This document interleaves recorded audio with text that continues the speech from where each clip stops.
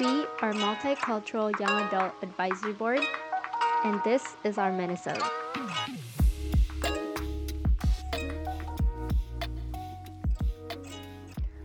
In our third episode, we talk about how language is heavily intertwined with labels, diagnosis, identities, and our culture.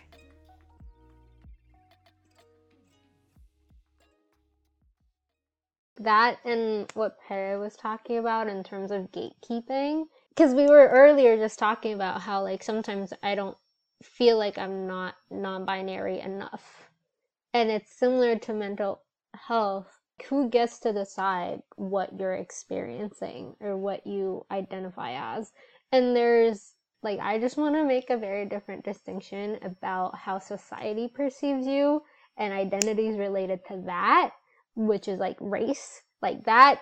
No, like I don't, those are like completely obviously different things from like gender or sexuality or mental health, which is purely based on like your experiences. So I feel like in terms of those identities, like now it's like I see mental health as something that through this conversation, now I'm thinking if like how similar it is to my other identities that are purely based out of my experiences.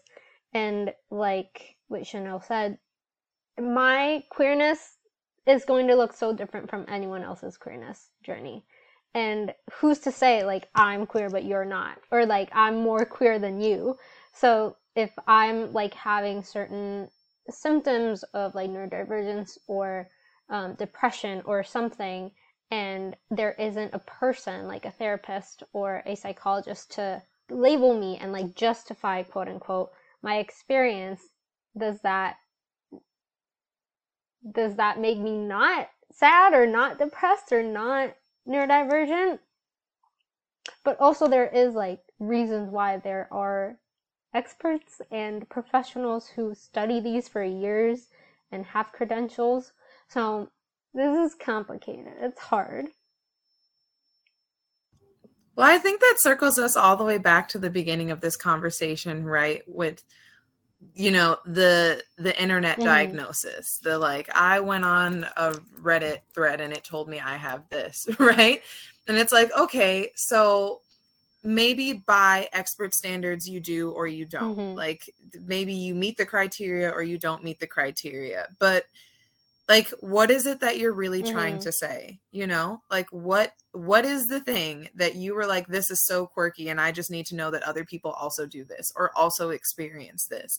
And if you interpret that experience as something, like if that is something that is causing you suffering or is making things difficult for you, like regardless of whether or not it fits into, you know, BPD or OCD or whatever, dissociative, like regardless of whether or not it fits into those boxes, like what is this trait that you have that you're, you know, that is causing you this problem, and like how do you need to be supported? And it really comes back to that issue. And then that also opens up the conversation for things that do include more like cultural components and that are more circumstances of like where you live and who you grew up with. And it allows for, you know, that kind of a workaround to that language barrier of like, okay, so, you know, maybe in my community, we don't have a word for this, but we do have a word for this. And this is what I need support with. And like kind of opening up that conversation and making it wider than just this black and white, like, this is what mental health professionals say. Because on the one hand, like, we don't want this world where everyone can just diagnose themselves with everything and then nothing really like has meaning anymore and people who are really struggling are invalidated. But on the other hand, like, if you feel bad, you feel bad. And it may not be because of a mental health disorder, but that doesn't mean that you deserve to feel bad and we can't talk about it. You know, even therapists need therapists. I see my therapist when I've had a great month and I really don't need to talk to her about trauma. Like, because it doesn't hurt to check in sometimes, you know? So that's, I just really like thinking about how we can be more intentional in our language around mental health, about like not boxing things off and like really digging into the like, okay, so you feel you have this, but what does that mean? Like, what do you need from me? Do you need me to just listen to you talk about it and how you feel affirmed now that you've discovered this thing? Or is there something I can be doing to better support you with what you are, for you, are like those like sort of more emic symptoms that you're really struggling with? Like, how can I help? I just wanted to go back to something that Pedro mentioned about the power that English language holds in mental health. And it has a lot to do with the fact that most research is done in English-speaking populations and it's published in English, right? So for people that don't speak English as their native language, it can be pretty hard to express or to fit in these categories because maybe the words you're using for your depression are not the words that an English speaker or a native speaker would use. And how does that put you if you need a diagnosis or if you need treatment? So there is a whole other like layer to that for non-English speakers or not native speakers. I also, as far as like gatekeeping language, I feel like that manifests on a lot of different levels. Definitely in terms of like who is allowed to use certain labels, who is allowed to assign or receive certain labels, but also in this notion that I feel like a lot of society has that language is immovable, that like the way that we speak today is the way that we will speak in 20 years, is the way that we will speak when the human species goes extinct.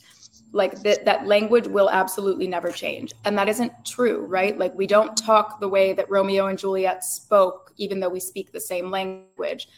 And like, why would we want to? But like, I think that's where a lot of people with like, when it comes to pronouns, the use of pronouns, I think that's where a lot of people start to feel resistant, is that they feel like we are integrating language that isn't part of English, the English as they speak or that as they understand it or as has been true in their lifetime.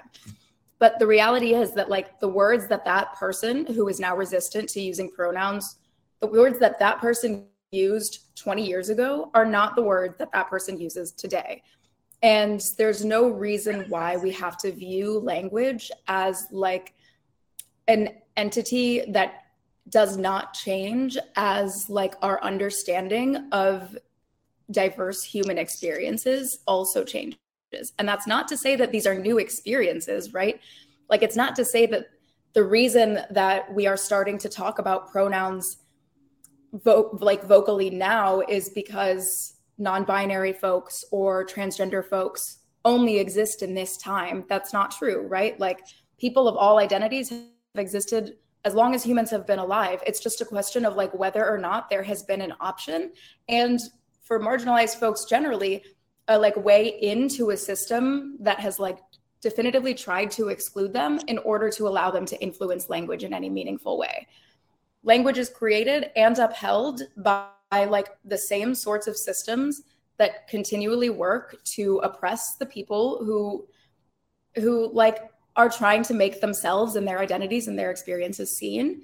And this is like particularly powerful time in that it like is finally a moment in which I think a lot of us, though we still have a long way to go, also feel like we are now capable of influencing language in a way that people in power have been able to do for millennia, but that we never have. I want to thank everyone who joined this conversation and shared their lovely perspectives and personal experiences. And I also want to thank the listeners who joined into our conversation about language and how it impacts us in everyday life, including our mental health. And I hope to see you in our next episode.